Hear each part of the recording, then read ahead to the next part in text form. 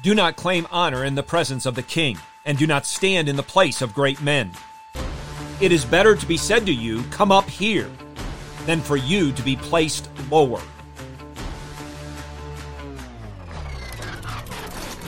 Let me hear you! Going loud! A1, A2, A3. Please.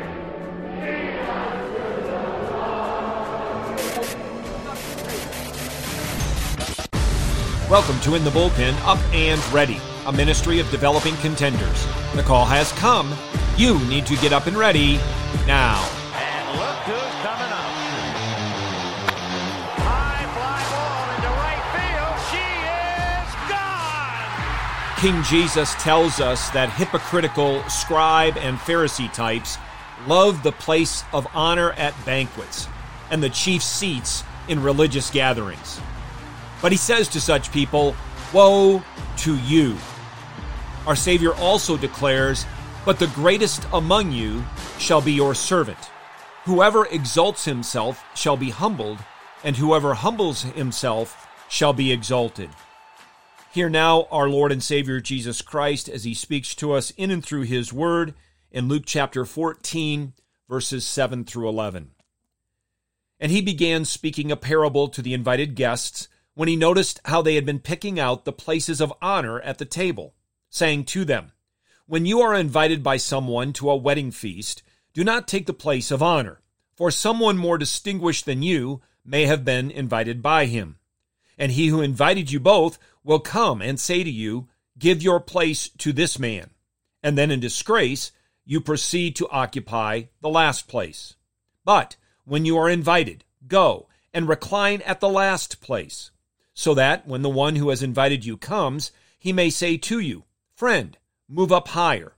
Then you will have honor in the sight of all who are at the table with you.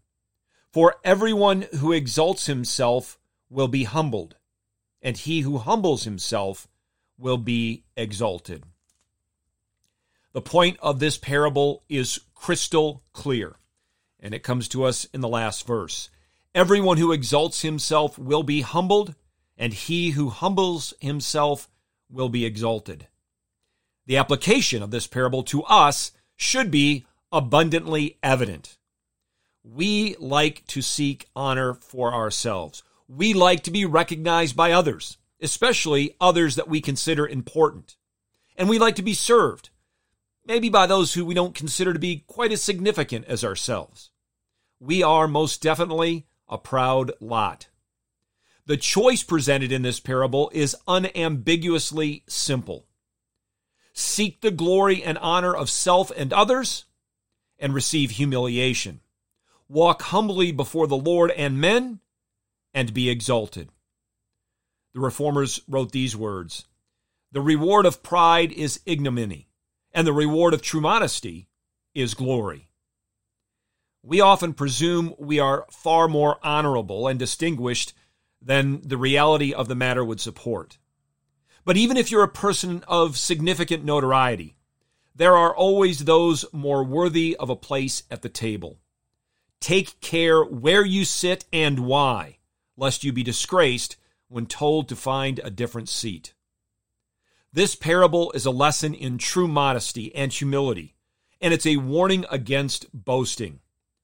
James learned this lesson well, and he didn't want us to forget it. In chapter 4, he writes, "God is opposed to the proud, but gives grace to the humble." Also, submit therefore to God, resist the devil, and he will flee from you.